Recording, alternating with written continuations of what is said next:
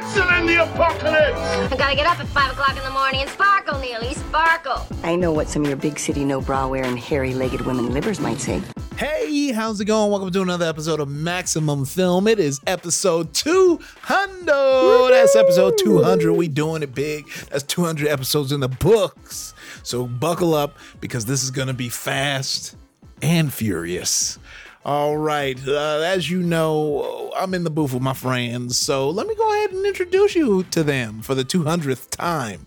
Alonzo Duralde, Christmas Zaddy himself. What's good? Oh, so much is good. Iffy. A lot of great anniversaries this week. Obviously, we're hitting 200, which is exciting for me as one of the original hosts. This week also marked the 10th anniversary of my first review at the Wrap, so that's crazy. Oh, congrats! Thanks. Yeah, no, I was very excited about that. But the big one, I think, for everybody is that today, the day we are recording, is the 50th anniversary of the original release of Willy Wonka and the Chocolate Factory.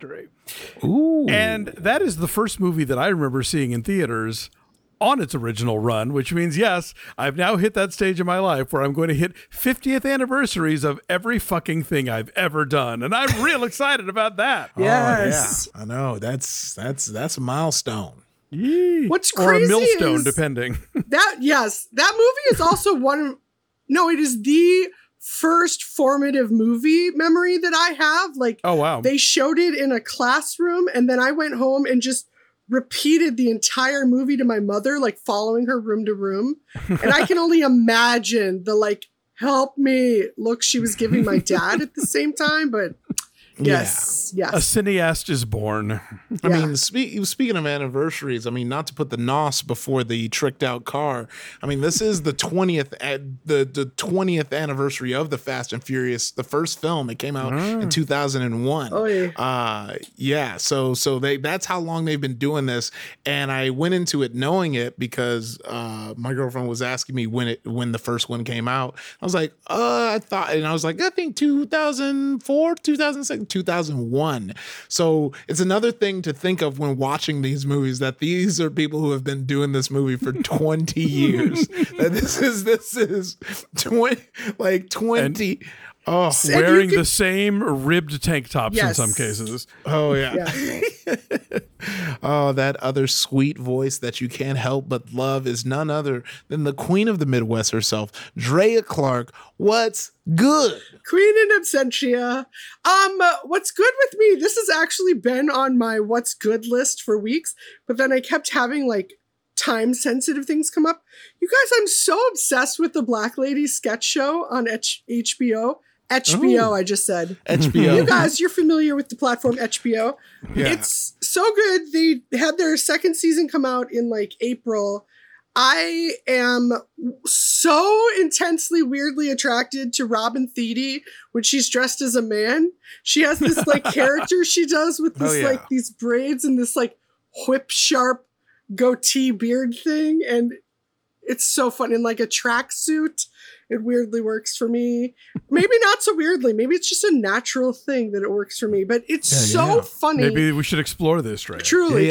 Call me Robin Thede. But they are so well written, and there's so many. I guess I heard so many people rightfully be so psyched about Key and Peele for so long, and those people all need to be watching this.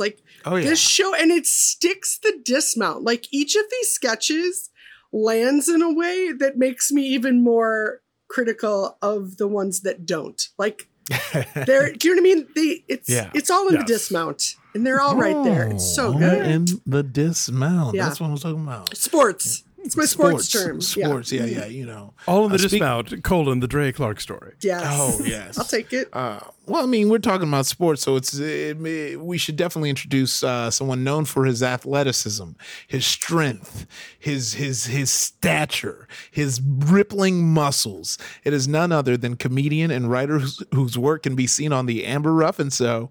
Demi Adejuyigbe, what's good? Hello. I did not think that intro was for me. I was not prepared. You were looking around.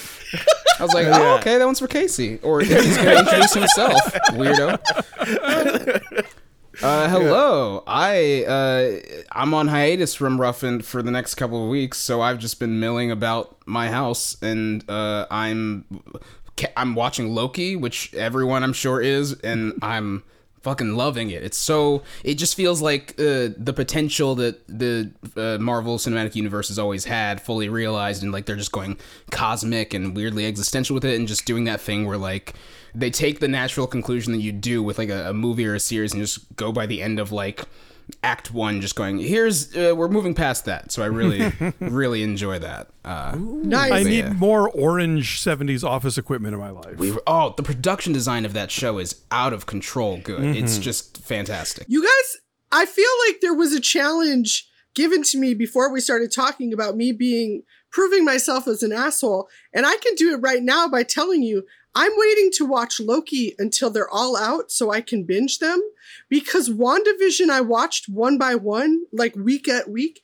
and I was so frustrated because I've become such a binge watcher of like there's so many shows released that way. Yeah. And so for Loki, I was like, no, I'm holding out. So I'm going to like go hard, but I'm super psyched. And especially now that I hear about this orange office equipment. Yeah. And it's just 6. It's 6. So, you know.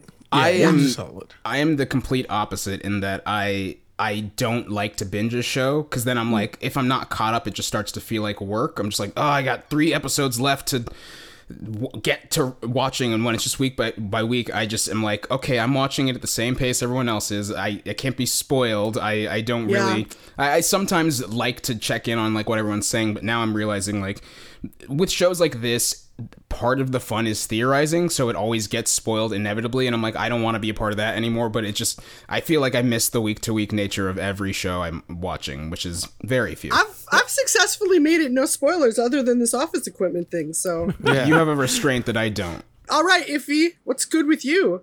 Oh man, what's good with me is just been really having a chill week. I've been recovering some plants, so because I did start to neglect my plants. They're on death's door, but they're coming back, baby. They're getting new life in them. So that's pretty much what's good with me. Nothing real. My sister had a birthday luau in my backyard, and I realized I'm gonna stop letting friends throw things in my backyard because they never clean up as much as I want them to. Like they always clean, like my sister has done the best so far, but then also like everyone leaves the leftovers here, and that's the one thing about hosting is like yes, if you get too drunk, you can go to sleep. Like I am the number one guy who I will go to sleep during a party and let everyone just keep partying. Like I have no problems. I will assign a captain of the house and I will go to sleep.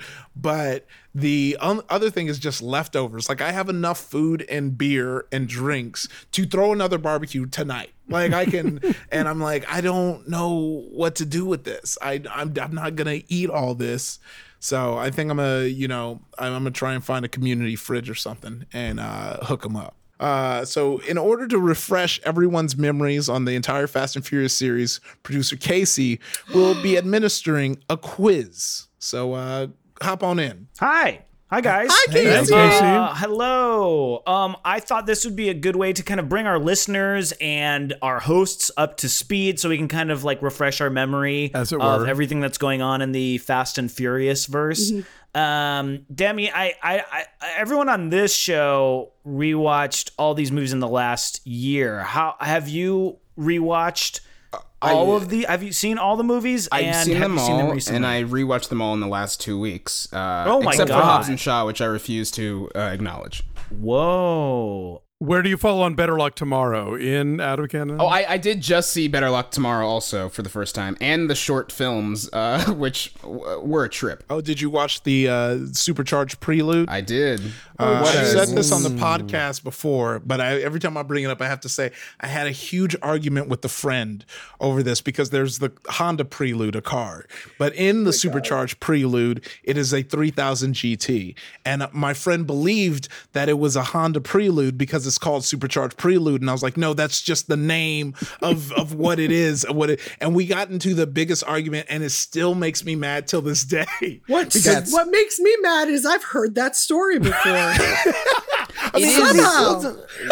I think I cut that out of a previous episode, so it'll be new to For the listeners. listeners, yes. If it makes it in this one. Yeah, if it makes it into this one. It's a very I was good going to story. say that the short films and Better Luck Tomorrow will not be included in this quiz. Oh, okay. Okay. What about the animated series? That also. We're just going to do the feature films, and also, Hobbs and Shaw is up there too. So Well, shit. But yes, to answer a question, you have to buzz in by saying family. Yep. And Family. if you get an answer wrong, so you'll buzz in with family. I'll call on the person. If the person gets it wrong, once I say they're wrong, someone else can steal their question, but they have to buzz in again. Does that make sense? Yeah. Sure. Yeah. All right, here we go. Question number 1. How much taller is The Rock than Vin Diesel? Family. Demi. I'm gonna say 3 inches. Wrong. Family, 5 inches. Drea is correct. It is 5 inches. Wow. The Rock is 6'5", and Vin Diesel is allegedly 6 feet tall. I'm a research that. So a friend asked this while we were watching the movies recently, and I Googled it, and it said 6 feet, and I did have this moment where I'm just like, I don't know. Look, when you Google Vin Diesel height, it says 6 feet, and then it goes, people also ask, is Vin Diesel really 6 feet? No, really. What's Vin Man. Diesel's height? A tall guy with short king energy is a powerful thing. Yes. So true. Okay. Well, with the chip on his shoulder, he's 6'2". Okay, here we go. Question number 2. Which Fast and Furious features is Vin Diesel not in? Family. Demi. He's not in Too Fast, Too Furious, and he is not in Hobbs and Shaw. That is correct, Demi. A point for you. Oh, Oh my Nice. gosh, I can't believe you got And that. he hasn't even God. seen Hobbs and Shaw. No, I've seen it. I refuse to acknowledge that. I see. yeah. Yeah, going forward, I'm like, It's that's even not a more movie. dramatic than not seeing it. I'm trying to get that Eternal Sunshine out of my brain. Okay, question number 3. Instead of an acting fee for his cameo in Tokyo Drift, Vin Diesel instead asked for exclusive ownership rights over this character. Family. Family. I heard Demi first. Fuck. Riddick. The Chronicles of Riddick. I'll accept it. It's Riddick. That's correct. I was like, I don't know the guy's Yes. name. He said Riddick. He first. said Riddick Riddick. first, He said yeah. Riddick. Yeah. Yes. I just here's a little factoid about that. After the Chronicles of Riddick flopped, Vin Diesel desperately wanted to make another sequel with that character because, according to Diesel, at the LA premiere of Riddick, he emotionally said, "It's the story of my life." So you can take that little factoid as you like. That's, I like that. That sounds like he's a Vin Diesel is blind truther, but like the reverse of a Stevie Wonder, where he's like Vin Diesel can't see. This whole time. I'm looking Everything forward I to do the is a Riddick miracle. Bloodshot crossover where he gets to just play all the parts. Yeah. I like that. Okay. What was the last Fast and Furious movie that Paul Walker starred in? Family. Family.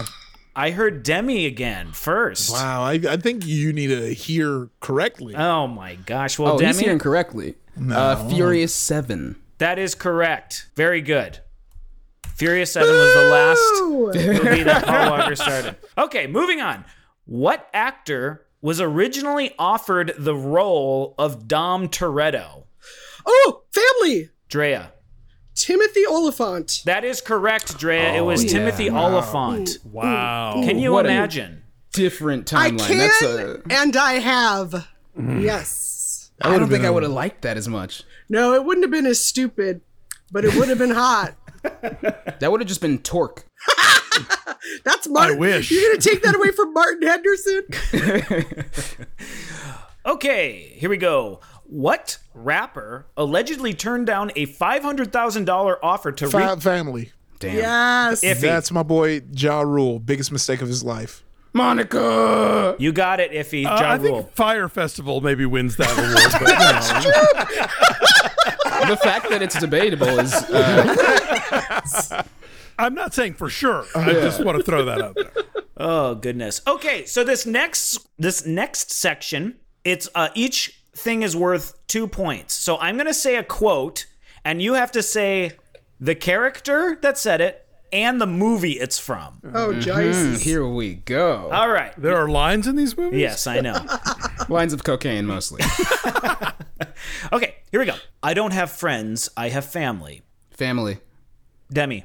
That is from Furious 7, and it's Dom Toretto. That is correct. 2 points to Demi. I'm surprised you were able to discern that it was from Furious 7. That feels like that could have been from I anything. truly was like, that's from the first one. I've one too, been yeah. watching all of these back to back, and so I've been thinking about them a lot, and just I feel like in my brain there are like canonical shits in the franchise where they embrace certain things. So anyway, Yes. Game recognized game, sir. it's too much of my brain right now. See, studying does pay off, kids. Okay, here we go. I'm trying to save the world, which, for the record, will be my 4th time because I'm good at it. Family. Iffy. That's going to be Detective Hobbs that said that. And in what movie? Oh, we're saying the movie. That's going to be, I think it was Furious 6, Fast and Furious 6. You get a point for Hobbs, but not the movie. Family. Wrong. Who said that? Demi did. Demi. Demi? Which Is movie? it The Fate of the Furious? Wrong. Whoa! Oh, well, then Family. Family. Demi. All right, Drea. Hobbs and Shaw. Correct, Drea. You get a point, and Iffy gets a point. No wonder I didn't know it. Your internal blackout works that well. Yeah. All right, here we go. Next quote. You want ass? Why don't you hit Hollywood Family. Boulevard? Iffy. That is Fast and Furious. That is not Mia, Letty. When That's she's correct. at Race Wars and the guy is like, a lady like you shouldn't be racing right here. Very good. Thank you, Iffy. That is correct. Very good. Just a points update. Drea, you have 3. Demi, you have 5. And Iffy has 4. Alonzo, yet to get on the board. Shocking. You got this, Alonzo. All right, here we go. He had that great this movie's all Fire about the- Festival quote. Can Yes. he say something about They're that? all about the last minute come from behind. Hit the nos. All right, here we go. The NOS. Exactly. Nos. Here we go. Next quote. I'll have the tuna, no crust. Family. Oh my God. Demi. Come on, that's the easiest one. That's Paul Walker in The Fast and the Furious. Girl family. Brian. That's Brian. Yeah, Brian. Thank Damn you. it. Come on. Okay, I'm going to give you a Drea point gets for the the point, Fast 'cause and the Furious, Demi. Fair. And then, Drea, you get a point, even though you didn't buzz in for... You know, I did No, buzz she in. did. Oh, you I did? I didn't. didn't. I I'm did. sorry. There's a lot of commotion. Okay, so you get a point, too. Very good. All right. Guys, this You is like the how mad I just got about that? Yeah, it was scary. I buzzed. I live my life a quarter game show at a time. All right, guys, this is the final question. Final question. Here's the quote. Your mistake, thinking you're in America. You're a long way Family. from home. Demi.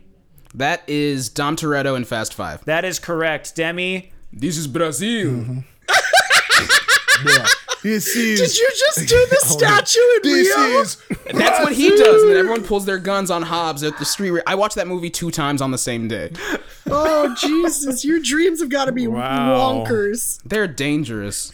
Well, congratulations, Demi. You have won the Fast and Furious quiz. You get Finally. You Yes. get a year's supply of Nas. So Yay. that's your... It's I'm going all to led drink to this. Yes. I earned have to it. thank my Dom Toretto Jesus No. piece that's been sitting here with me the whole time. He is literally holding up the Dom cross. That's right. Well, Demi, thanks for snatching that away from me with your fast tongue. The world may believe that mine was faster, but in this one instance, your tongue speed No. has I'm outdone furious mine. if that So counts. Flag on the play. No. we're going to take a break, but when we come back, we're going to be talking about Fast 9.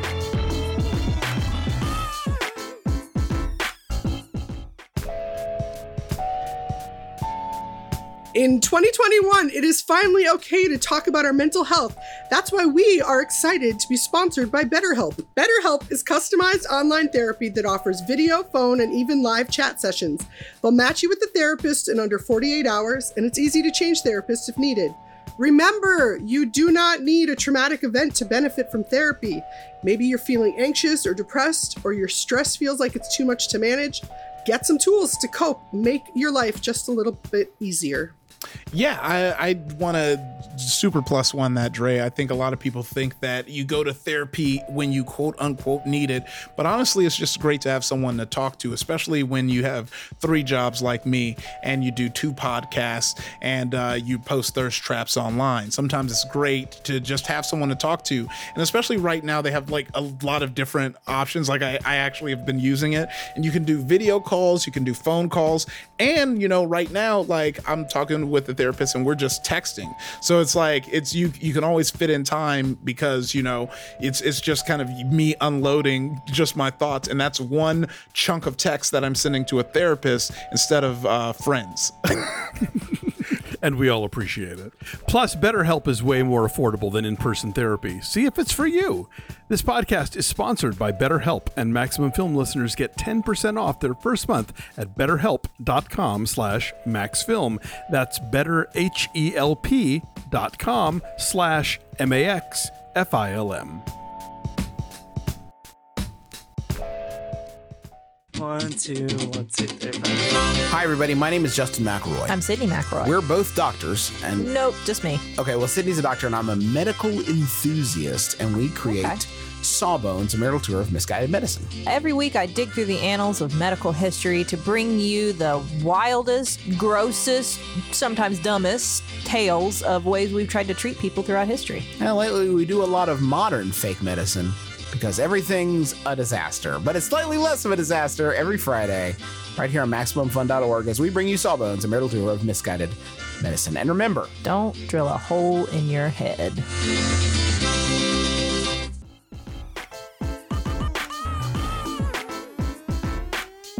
Welcome back to Maximum Film. I'm your host, Ify Wadiwe. In the studio with me are Drea Clark, Demi DeJuibe, Alonso Duralde. And today, we're talking about the high-octane piece of cinema called Fast 9.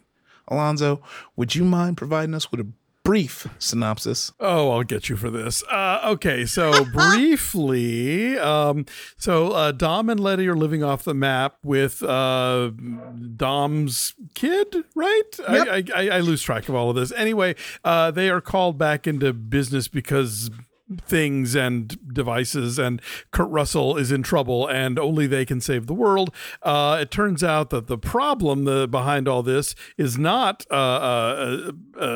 Cypher, or what's her Charlize Theron, but although she is around and stuck in a glass cage with no sink or toilet and leather pants for days on end, never explained, and the worst haircut imaginable. No, the real bad guy here is the other Toretto brother that's never ever been talked about in a franchise in which we're constantly told how important family is, and he's played by John Cena, not in his wheelhouse, let us say.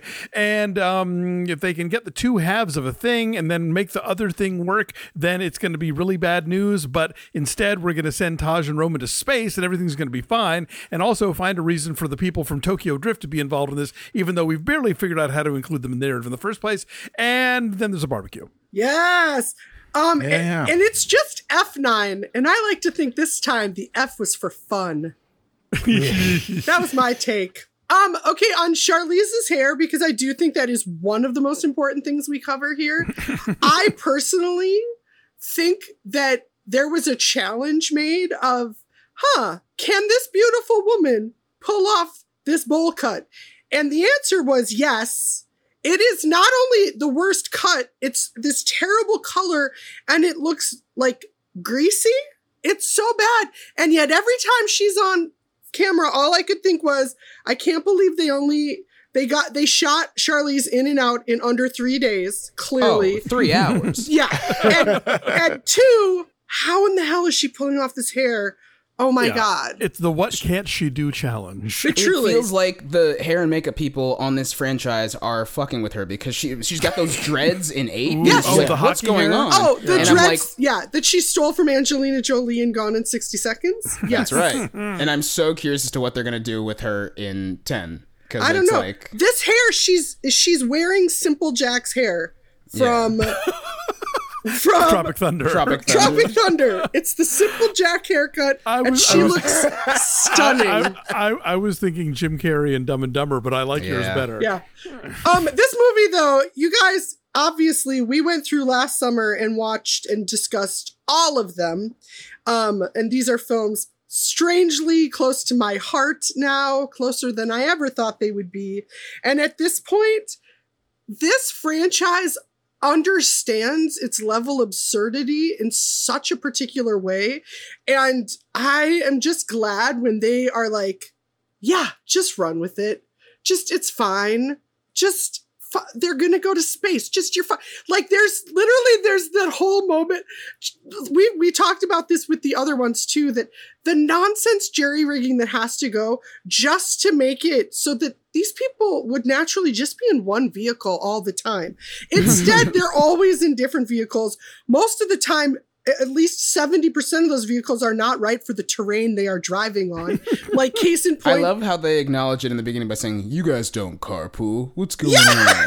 That's what I mean. They just they're like, oh no, we get it. It's stupid. Like, why, when they go to the jungle, that Letty is on like a dirt bike, and then there's a muscle car, and then it ends like with the tank. Like, none of these vehicles should be driving through this sand. Might as well be a snowmobile. You're like, all right, why not? Like, I could understand if they like just establish a universe, like a garage that they get all their cars from, where they literally just are like, give us what you can, and some guy's just like, I'll give you like 5 things, but it's the only cars we have left. Like, you guys give me like a day's notice. I have a Nissan Sentra, a Rolls-Royce Silver Shadow, a 1964 Land Rover. I got this Prius, the windshield's busted. You can have it. I love that, they did it. We went to space. But if we're talking about things that don't make sense, they never quite explain why these dudes from Tokyo wanted to make a car that operates on a rocket engine. Like, they're in this undisclosed like hangar that they seem to be authorized for, and it seems like they're or something. Yeah. It seems like outside they're doing Cologne it for fun in Germany. Yeah. They seem like they're doing it for fun. Like, it doesn't seem like it's any other mission other than they want to make a car that's operated by a rocket engine. And they are absolutely not the same characters that they were in Tokyo Drift. Oh, These guys are so different. Not at all. And I love them so much more here, but I was also just kind of like, what? You're just... This guy was the lead of a film, and now he's a goofball? No, if those three had been that kind of goofy idiot all through Tokyo Drift, a movie which I enjoyed, it would have been such a different energy, and I would have really liked it. Like, let Lucas Black be goofy, They made Lucas Black full-on country bumpkin. Also, it's funny that him and Bow Wow are supposed to be the same age. I'm like, that is a man with kids on kids, and Bow Wow is a guy who definitely looks like he's about to do a versus with Soulja Boy. I'm with you. I love that this franchise is like, it's gonna be nuts and you're gonna go with it, and everybody just relax and it's fine. And on that level, it constantly delivers. Like, I had a really good time with this, but because so much of it is just like dumb fun and we'll go with it and it's fine, whatever, it does make the stuff that doesn't work stick out more, just because they really are great at making so many implausible things just part of the landscape here. Sure, a car is going to swing across a ravine on a cable because we say so. So for me, if I'm going to point out the 2 things in this movie that I think kind of drag it down. 1, John Cena. I love him in comedies. I think he's great in Trainwreck. I think he's great in Blockers. Even in the Suicide Squad trailer, it looks like he's having fun with it. As a dramatic character, he's stinking up the joint. He does nothing but just sort of like pout and be mad at Dom for things that happened. We were teenagers. He knows why. And it's super unfun, and just it's a lead weight on this movie. The other thing is this franchise's crackpot decision that we're going to keep Brian alive off screen, even though it makes less and less sense every time. Like, why is Mia suddenly like out driving and ass kicking and all this stuff that she's barely gotten to do in previous films while Brian's at home tending to all the children. Oh, because And then- it's her brother. Exactly. Well, it was I a get- woke Yas Queen moment for me, where this time the fellas stay at home and the ladies save the world. Theoretically, I'm totally down for that. But for this character, it makes zero sense. And the movie could not be less interested in her relationship with Jacob, or as has been called on the internet, sub-Toretto, because, like, ostensibly they have a backstory. They have all this family history. Nah, movie doesn't care. Movie's about Dom and this guy, glowering at each other, and that's all they're interested in. But I don't want more time with Jordana Brewster explaining to me, I sent my brother care packages after he disappeared from our. I don't give a shit. I would mind a little of that, and I also don't want to have Brian's car pull up at the end. That was some sort of, crazy. Winky wink. I loved it. I thought, what is it? Is the hologram going to come out of this car? Like, No, what the I hell loved are we it. doing? I will say, I always appreciated their choice not to kill Brian. Paul Walker's loss was so sudden and sad, and that it was tied to car racing made it even more poignant. And I loved how they handled that. I loved that you could just think of this version of Paul Walker living a beautiful, fulfilled life just on the outskirts of the frame. So for me, that they did that made me happy. I didn't have any problem with the car pulling up. Like, I saw the blue car. I was like, they got one spot left. I find it much more ridiculous that Dom named his child after his living best friend. That's always not funny to me. Like, in tribute to my friend who's right on the other end of this phone. Like, and who might have a son one day himself, but too late, I've taken the name. Yeah. It is so strange because, like, Furious 7 handles Paul Walker's absence the best that I think I've ever seen a movie handle. Just like someone suddenly dying was so critical to a movie, and for them in both 8 and 9 to have choices in universe that sort of, it's like, this is supposed to be a tribute to a thing that but in this universe it's weird. I'm like, naming him Brian as like the end moment of the movie, I'm like, that doesn't work. Name him Paul, that'd be beautiful. And it's like, it doesn't make sense in universe, but it makes sense to us, and that's fine. But then having the Charger show up, I'm just like, that was crazy to me. Him being alive in the universe, I think, is great. I think it's awesome. I think it's nice that he is. Sorry? Having the what show up? Is it a Charger? No, it's a Nissan Skyline GTR. I don't know cars. Sorry, it's a Nissan Skyline. Having Brian's Jeep show up, his Skyline show up in the driveway was a crazy idea to me, because it does feel like we're gonna get a shot where, like, the door opens and a foot steps out and then it cuts to black, and I'm like, don't do. But they didn't. They stopped it at the car. That's restraint on their part. I'm just like, don't even show him. You can just sort of say, like, Brian's got to take care of I don't know. It just felt to be clear, I'm a fan of Jordana Brewster. I think Mia is a potentially interesting character there. She's always underutilized in these films. Mm-hmm. I'm glad that she's getting more directly involved in the action. But the explanation of where Brian is just gets weirder well, that's always and weirder gonna with be each passing just an film. awkward wedge. It's one of those things. I guess the thing that this is reminding me of in terms of the absurdity, one of the levels that F9 took, which they haven't done before, but I quite appreciated, was this almost meta cognizance that started with Roman being like, why do we never die? We live the dumbest lives. We're in the most insanely intense situations. I'm being shot at constantly. I've been run off the road 1,000,000 times, and yet we never die. And he brings it up, and it's like this small thread, and he gets laughed at for it because he's Roman. And that was one of the things, and that's why, like, I like their handling of Brian, because I just feel like the creatives behind this, which includes Vin Diesel, know this world and know their fans so well that the small acknowledgements, the tweaks, like the things they'll do to sort of wink at how stupid it all is.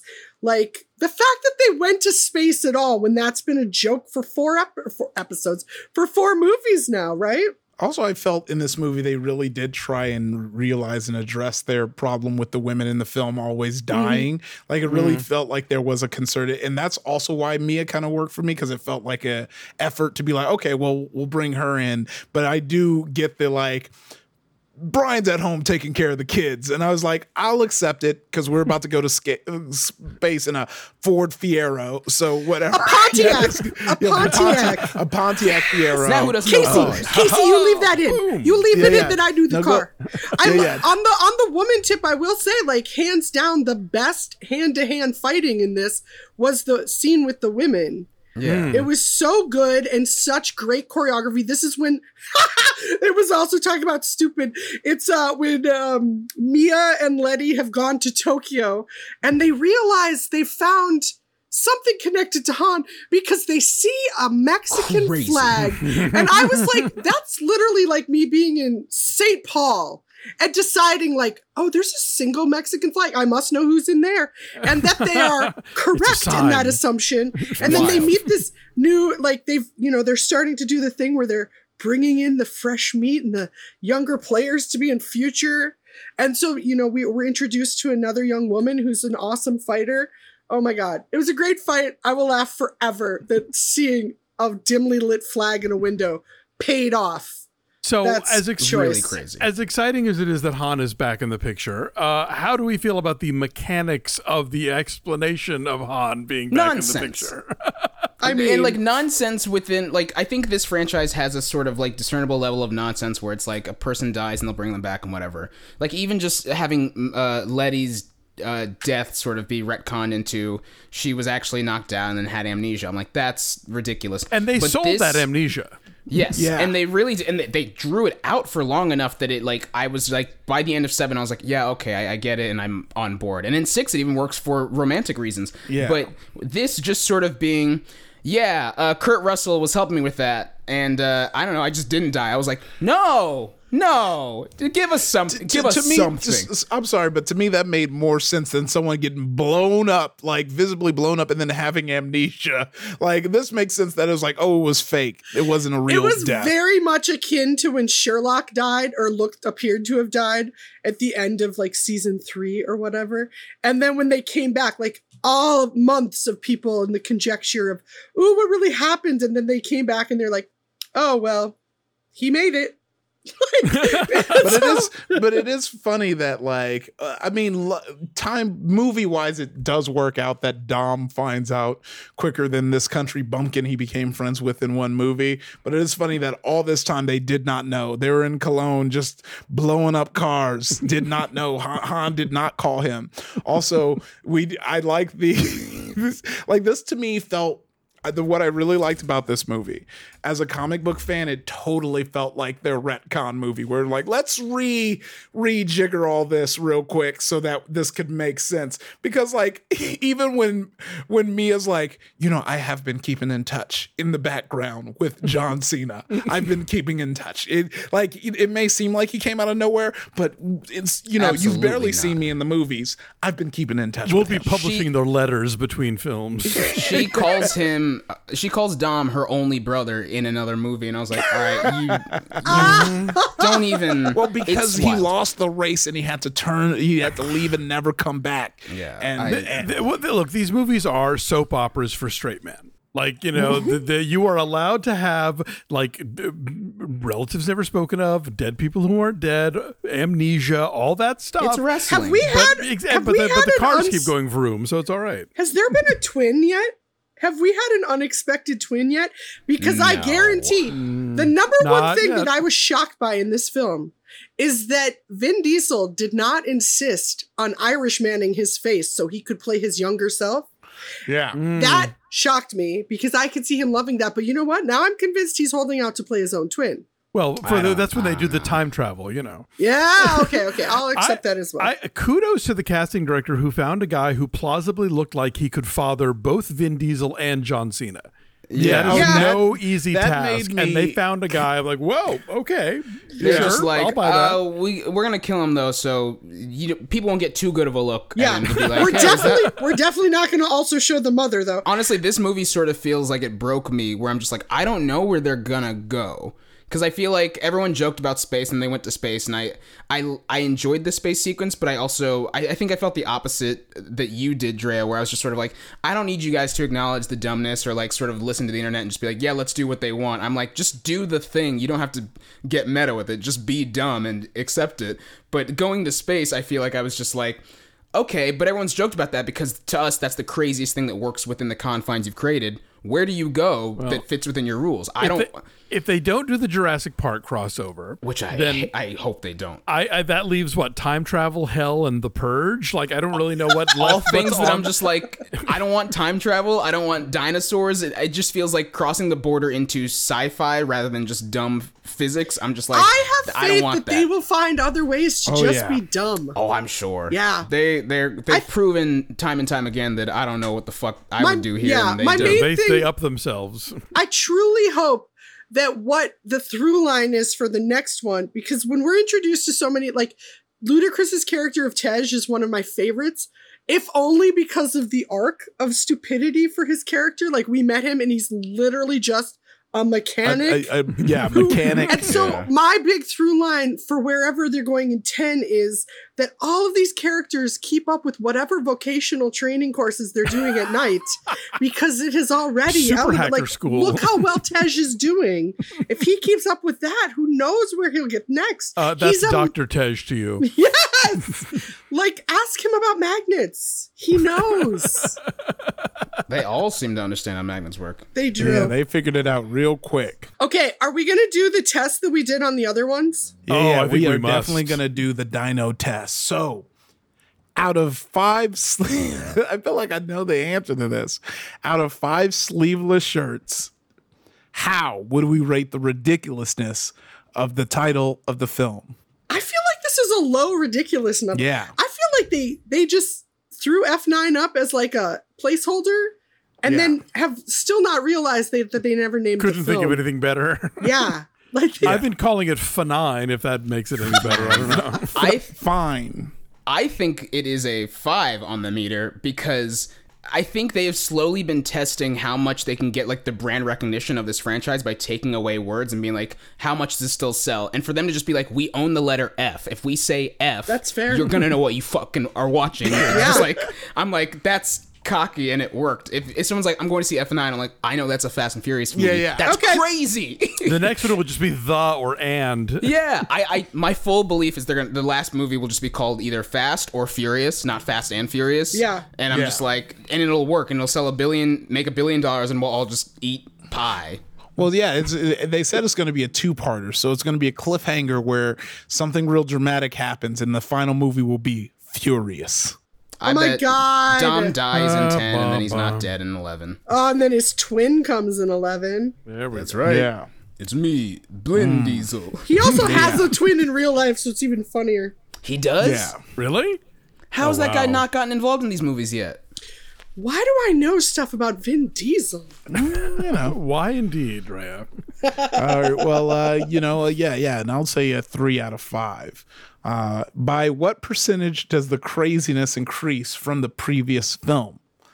I'm going 2,000%. I say we do go to fucking space in this one. Yeah, in a Pontiac Fiero, which which is not a Ford. It was a Pontiac. Yes, yes.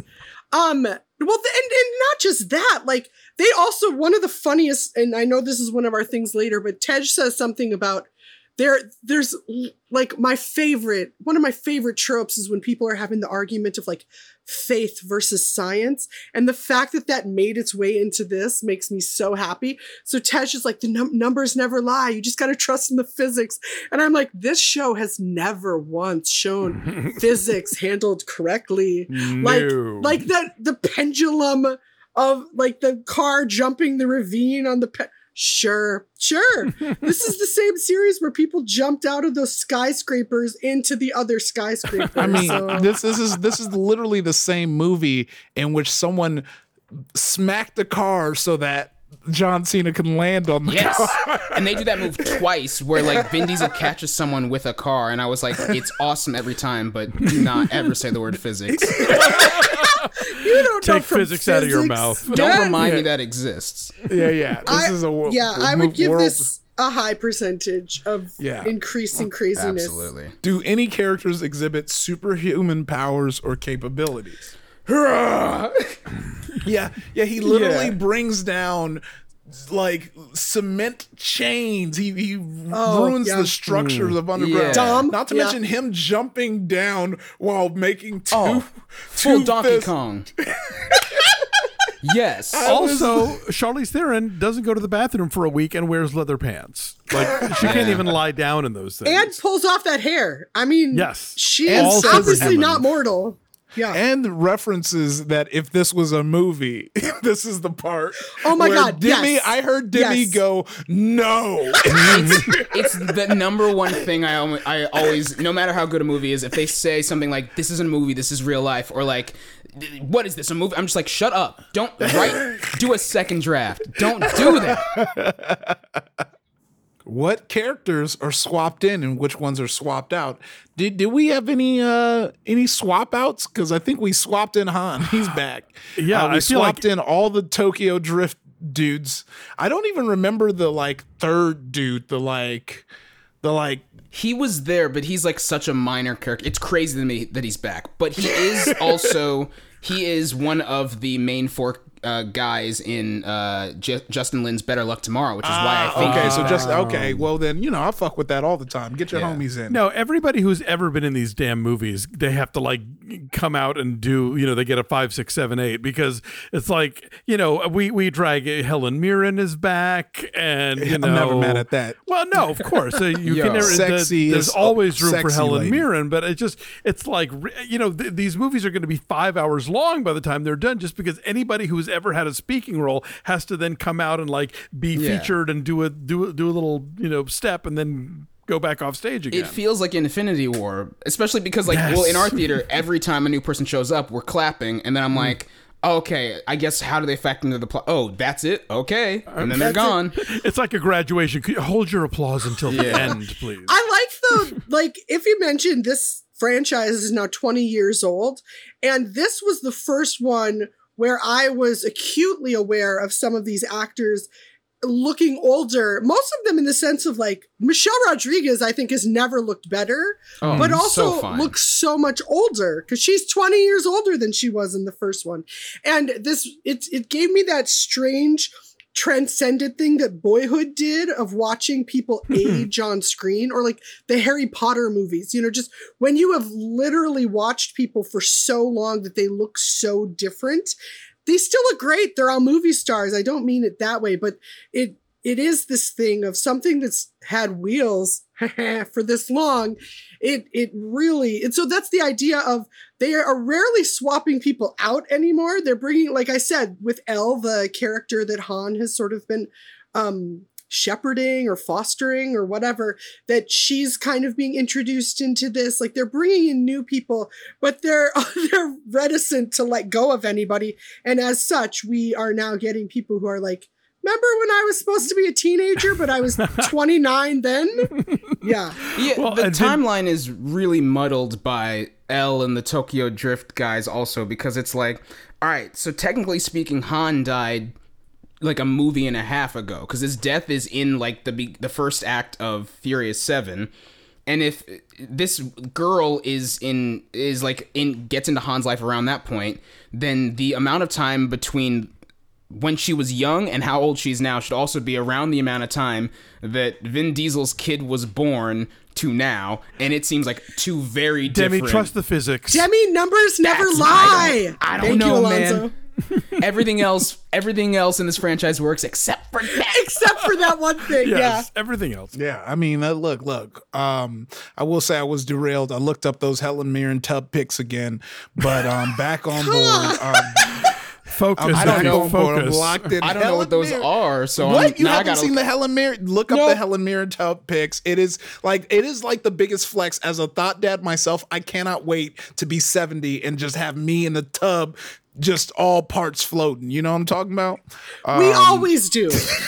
We never don't know what you're talking about. Oh, did she like call in on Fallon from a tub? No, it's a sexy photo shoot. I'll send it to you later. Oh Lord. Let's go to the most memorable line. Don't fucking Casey's speaking doing the like, oh my God. Don't know. I will not have producer Casey try and be a prude on me. I want all the listeners to know producer Casey just as horny as Iffy. He just doesn't have a mic, okay? That's all I want you to know. I want it to go on record on episode 200. We're letting it all hang out on the 200th episode. Yeah, the 200th episode. I will say, anything else needs to know. Well, speaking of Helen Mirren, though, we all said this when the scene was going on. Never so much sexual chemistry with anyone as between Dom Toretto and Helen Mirren. Hands down. Oh my God, sure. yes. Hands down. I was just like, what? Every time he and Letty make out, all I could think of is you Cars dated crashing in together? real life, right? Like, there's such a strange thing. He was so cheeky with Helen Mirren, and so I was like, oh my God, Vin Diesel knows how to flirt. He cannot stop smiling when Helen Mirren's around. I'm just like... Yeah, that is I the feel like magic they of did Helen fuck. Mirren. I don't know. She is fireman carrying him to actually giving a performance, which like no other co-star in these movies will do. While using horrible like Cockney jargon. Like, oh, which one of me boys got like? Yeah, that what? was. Oh no! I was Let's all have on a board butchers? for it. I was like, yeah, let's do it, Helen. We're going back. We're going back to London. My most memorable line is, I will never forget. It was burned in the back of my head. But when and his name is escaping me, from Walking Dead and Guardians of the Galaxy. Starts with last name Michael Rooker. Michael Rooker. Yeah, Michael Rooker saying, you know what happens when you take family from a Toretto. That was such a it's like, okay, I get we're doing the family thing, but that was when it was like, all right, we jumped the shark on family. We have we take, what are we doing here? What are we doing here? It made me laugh so hard. So I have something in terms of the known drama surrounding the movie. I feel like last week we talked about the only drama I know, which was Vin Diesel's hilarious statement about how it wasn't even about this movie, but how he like coaxed that he was like playing The Rock so he would get a better performance, which is funny. Yeah, I don't know that. All I do know is, and I'm going to tweak it in here because I think it's fun. The co-writer of this, Daniel Casey, I programmed his first film that he wrote and directed at Slamdance a gabillion years ago. And the thing that's most notable about that is it was called like The Death of Michael Smith or something. But one of the title cards of that film stated that their total film budget for this indie feature was $537. And for me, I love that's a dramatic twist of getting to like, I'm going to do this super indie. Obviously, he's done tons of things since then. That's one lunch for this movie. Exactly. For Vin. That is Vin for Diesel's... for one person. Oh, yeah, exactly. He's like, I'm getting an Uber to come meet to you and say, should we do another one? It's going to be $537. Yes. I love that. It's a dramatic arc rather than like a drama occurring between people. Yeah, no, there wasn't any drama because I feel like we're reaching the end of the drama. It seems like, I don't know, because that recent shot about The Rock, I don't know if that's going to make The Rock more mad or not, but I feel like Hobbs has to come back, right? Like, I feel like... I think Hobbs will come back. I think Gal Gadot will come back, but it'll all be in like very small ways where it's just sort of like, contained. You know, like getting literally everybody back together for the big finale. You mean how in this one they snuck in an entire like 2-minute scene of Giselle talking to Han like as a flashback? I'm like, no, they only did that. So they're like, remember we had Wonder Woman before she was Wonder Woman? Yeah. You guys. Yeah. Remember? Anyway, the IDF. I have a gayest scene in this movie. Yes, let's go. Okay, so Jacob Toretto, aka Sub Toretto, is running around Europe with this like Eurotrash dictator's son. And what's going on there? There's a lot of talk about. there's a lot of talk about sightseeing, and there's some, like requisite mini-skirted, champagne room girls, but that, come on. Surprisingly, modestly dressed, which felt like just pointedly them being like, we're not those guys anymore. Thank and it's like, you. I noticed that they had two different times of those like big crowd shots, because one was the flashback where we saw young Letty starting the it was them racing when the brother left. And then one was at this it was Puff Daddy's all white party, except for it was in like Germany or wherever they were at that point. But yes, I'm glad you mentioned that, Demi, because I totally noticed the cameras, instead of just scanning over the women's butts, were all like, oh, look at these wonderfully stay wide. Give them agency. Oh, look there's women who are also driving all of these cars. And then they were even saved in that moment. This has nothing to do with the gayest scene. I'm just glad we worked it in. Sure, no, look, that woman there just pulled her college diploma out of her hand. Yeah.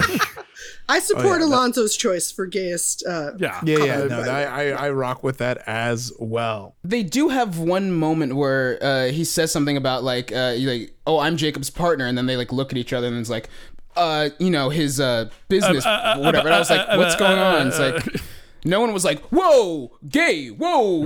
I was just like, what's going on here? Again, it's been 20 years since the first movie when, Diesel and Walker were generating real sparks, let's just say. Too Fast is just one of the most passively gay movies I've ever seen. Every line they have between each other is someone saying, I got your ass or something, and then they're just wrestling on the ground for 3 minutes. I was like, okay, all right, yeah, this is all right, not the movie I thought, but okay.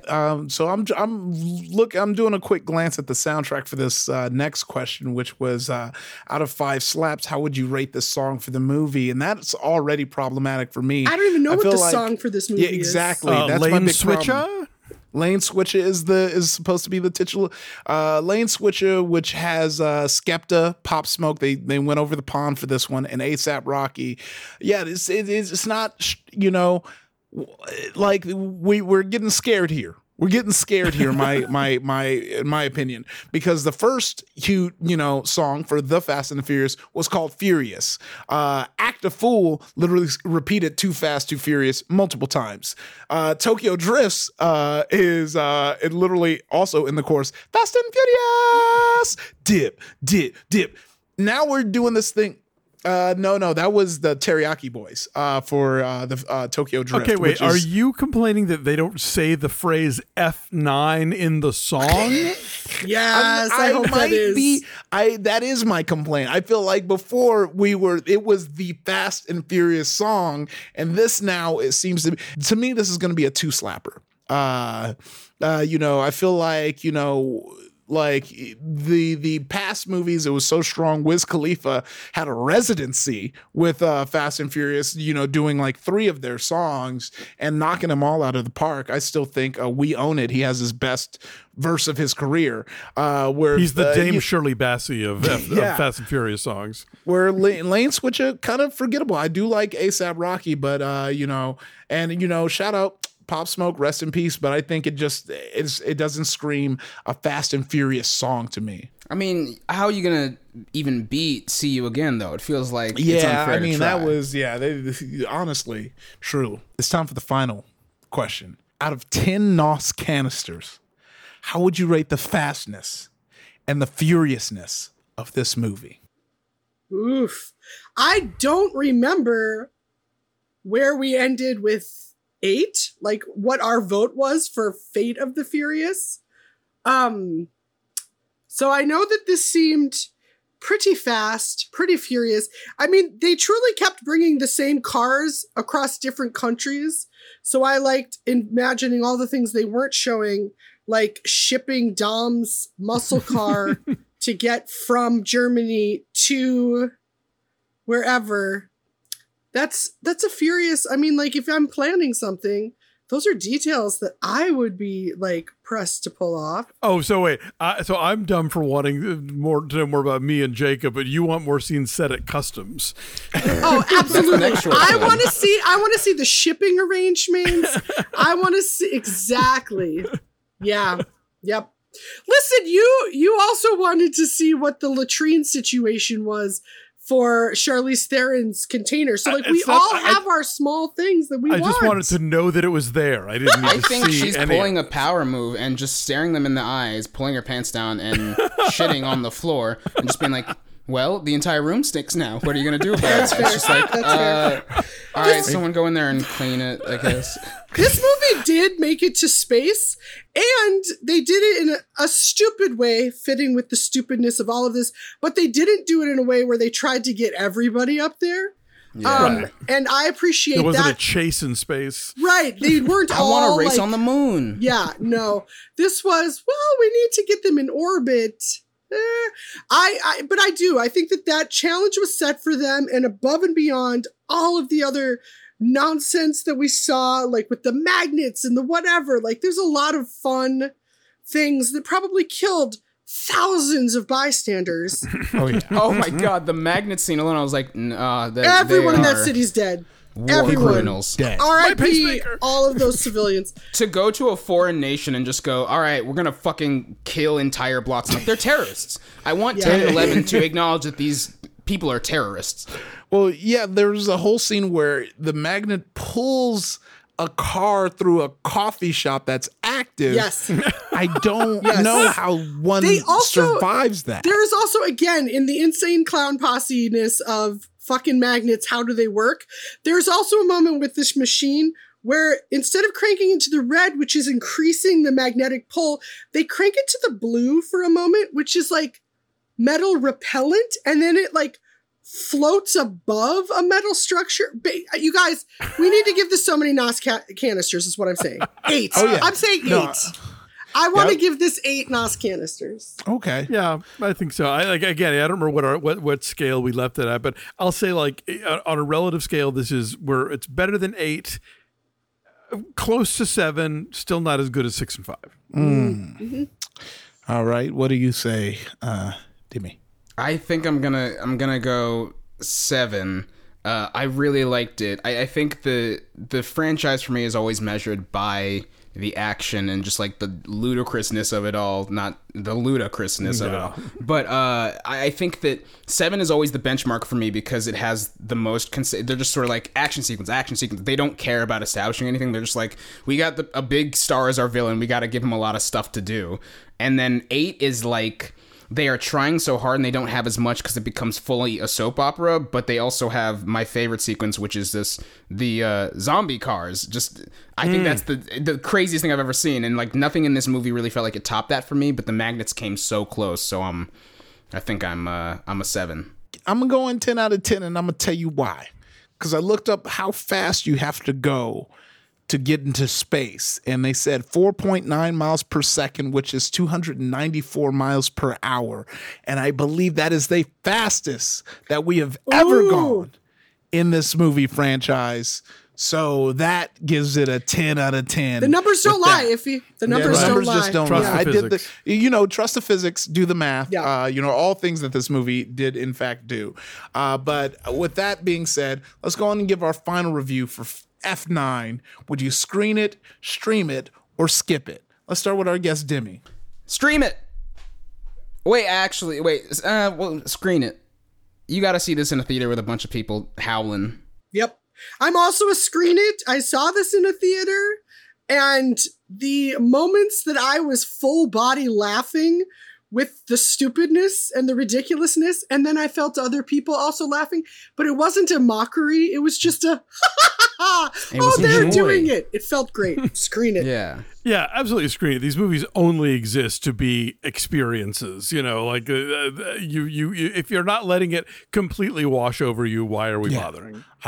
Same here. I'm screen it. You got to see it on the big screen. You got to see it with a group of people, some in tank tops, some dressed as Corona bottles, some running late so they did not come dressed up. You know, so you need it all. You need the full experience, and you need to see it with your family. Yes. Way to land that. Dismount. It's all in the dismount. Yes, exactly. And after that dismount, we got to take a break. So we'll be right back after we hear from another show from Maximum Fun.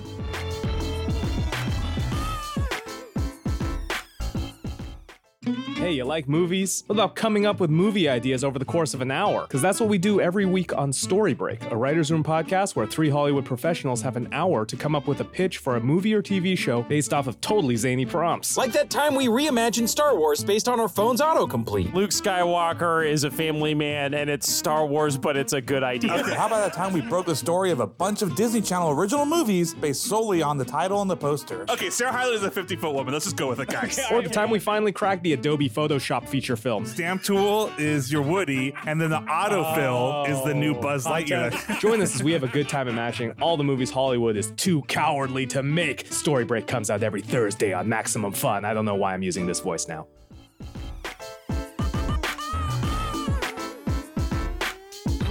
Welcome back to Maximum Film. I'm your host, Ify Whitey. In the studio with me are Alonzo Duralde, Demi Dijawibe, Drea Clark. And now it's time for staff picks. It could be any movie at all. Alonzo, why don't you start? So, I'll tell you, I'm always talking about physical media. And one of the reasons I'm doing that is because you cannot trust that things are going to be on streaming services when you want them to be. The entertainment conglomerates and the rights holders and everybody else is not interested in your being able to access things all the time. That said, I'm very excited to discover that back on Amazon Prime is Stella Meggy's Gene of the Joneses, a movie that I really wanted to promote a year ago when her next film, The Photograph, came out. And at that time, you couldn't see Gene of the Joneses anywhere. But now you can, and you really ought to, especially because it stars Taylor Page, whose new film Zola opens this weekend, and we'll be talking about that on the show next week. But Gene of the Joneses is a really smart and fun and just beautifully acted and wonderfully insightful film about a family, kind of a matriarchal lineage, I guess it's several generations of women dealing with, romantic and professional concerns and the sudden death of someone on their doorstep and a lot of other things that are going on. Paige is great. Sherry Shepherd is one of she's got so much going on in this movie. If you've only know her from TV and whatever, you'll be amazed at what she brings to it as an actress. But it's just a terrific movie. I loved The Photograph, and I really was trying to get people back to see this movie, and so now I'm glad they finally can. So on Amazon Prime, Gene of the Joneses. Excellent. That's what's up. Yeah. I back that up. That's a great choice, Alonzo. Thank you, Drea. What about you, Drea? What you thinking? So my choice for my staff pick, as we call them, is currently on Netflix. It just came out. It is called Good on Paper. It is written and starring Eliza Schlesinger. And it's also directed by Kimmy Gatewood, who many of you may know because she played one of the wrestlers on Glow. There was one of the two women who always played the older, comedic characters, literally geriatric older. That was their whole bit. And it's really interesting. I actually had sort of a hiccup with this movie. It took me a second to get into it until I realized it is only feigning to be a romantic comedy. It is instead doing a lot more, I think, sort of interesting commentary and has a very sort of dark anti-heroine in Eliza, playing a thinly veiled version of herself as a stand-up, going through this relationship with a very manipulative man. And but Margaret Cho is her best friend, and who doesn't love that? It has some great moments, and I found it really thought-provoking. Not sitting down reading Camus or whatever, but thought-provoking that I would like to discuss with people, which is always a plus in my book. Yes.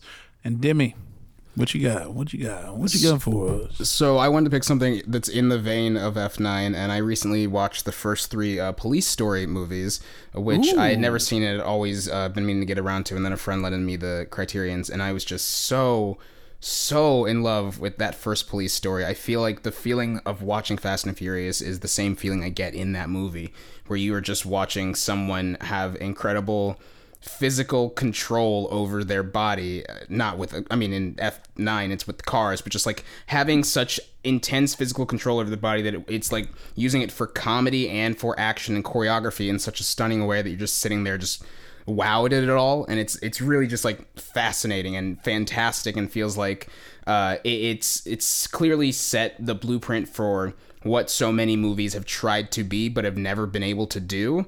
And I just appreciated it so much. And 2 and 3 aren't as good, and I think by 3 it's fully just super propaganda, and I'm like, I don't know, we don't have to do all of this. But like the first one is just a full-on achievement, and it establishes how, like, just even seeing the bloopers at the end and just seeing how much Jackie Chan can commit to something like this. Those outtakes are like brutal. And it's like he is so clearly like, he's like the most dangerous dancer alive. Like his fighting is just truly just like sharp dancing that is so well planned and such a full commitment. And this movie is the pinnacle of that. I loved it so much.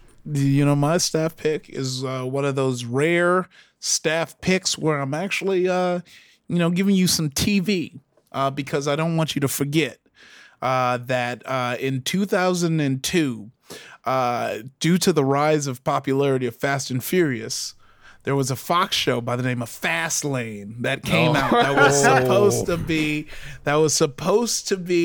the Fast and Furious for TV. It only had one season. Why, you may ask, is because each episode cost the two studios making it $2.6 million because of their unconventional cinematography, pyrotechnics, and guest appearances, licensed soundtracks, supercars, and other exotic vehicles. If you want to know, I'm going to go through a few of the cameos and guest stars that were on it. On the pilot, cameo appearance by Fred Durst, and guest stars by Big Boy. Guest stars for episode 2, you got Tatiana Ali. Big Boy comes back again for some reason. Episode 3, we got Lamont Johnson and the Red Elvises.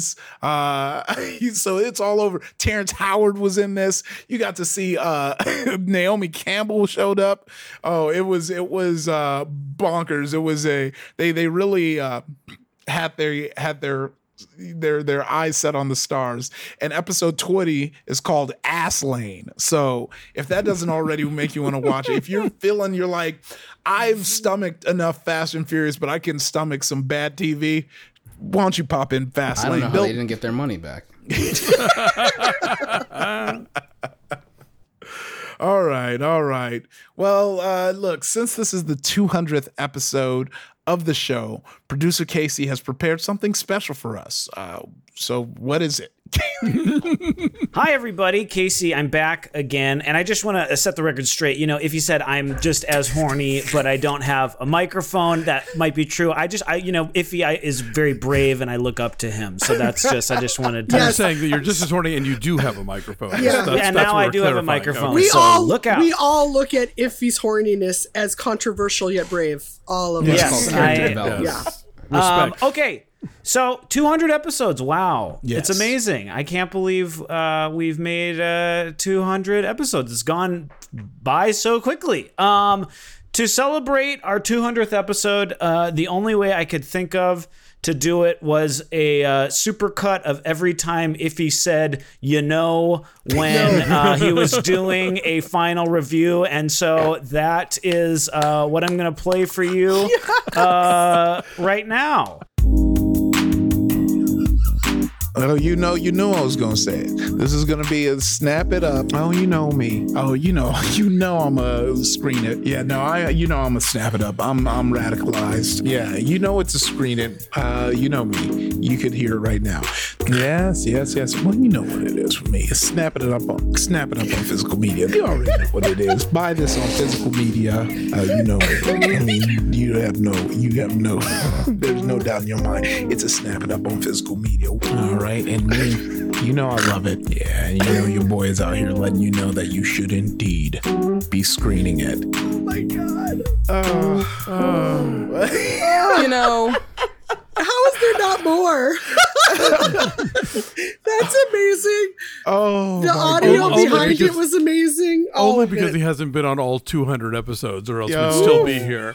Yes, that's right. But I just want to say it's been a great 200 episodes. Alonzo, you've been there since the beginning, and it's been wonderful making this show with you. And Drea, your first episode was actually episode number 2. Funny enough. Isn't that interesting? I thought you came in right away. Eve Harrington her way into I sure did. Yes, I sure did.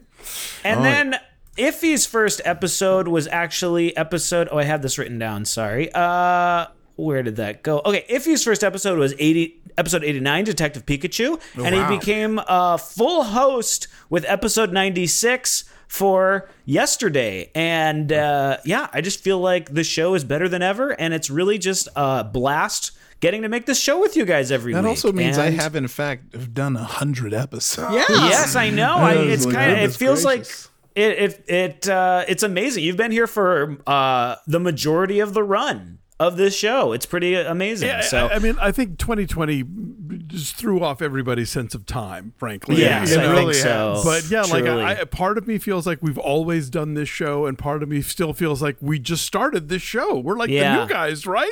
Didn't we just? We're still getting our feet wet. It's like, no, we're 200 episodes in. We have no excuses for that kind of thing. But Casey, you've been a delight to work with this whole time, and I've been having a blast, and I'm ready for another 200.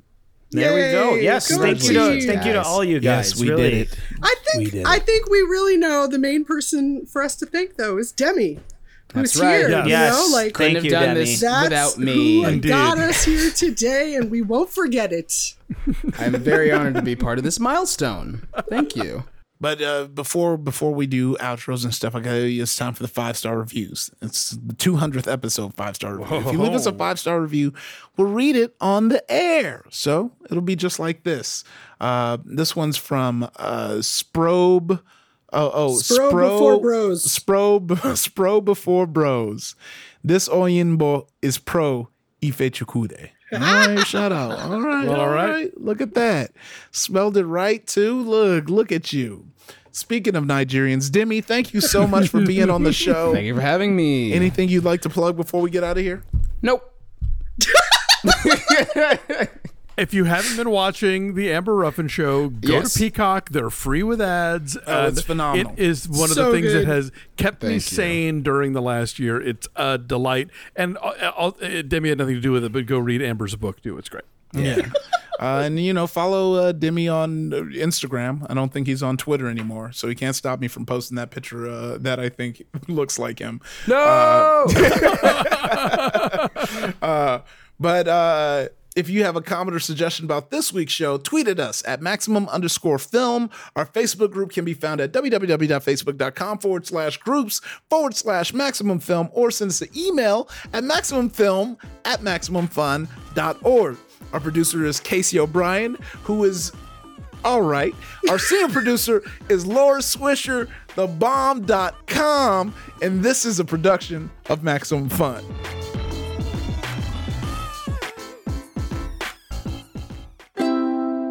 MaximumFun.org. Comedy and culture. Artist owned, audience supported.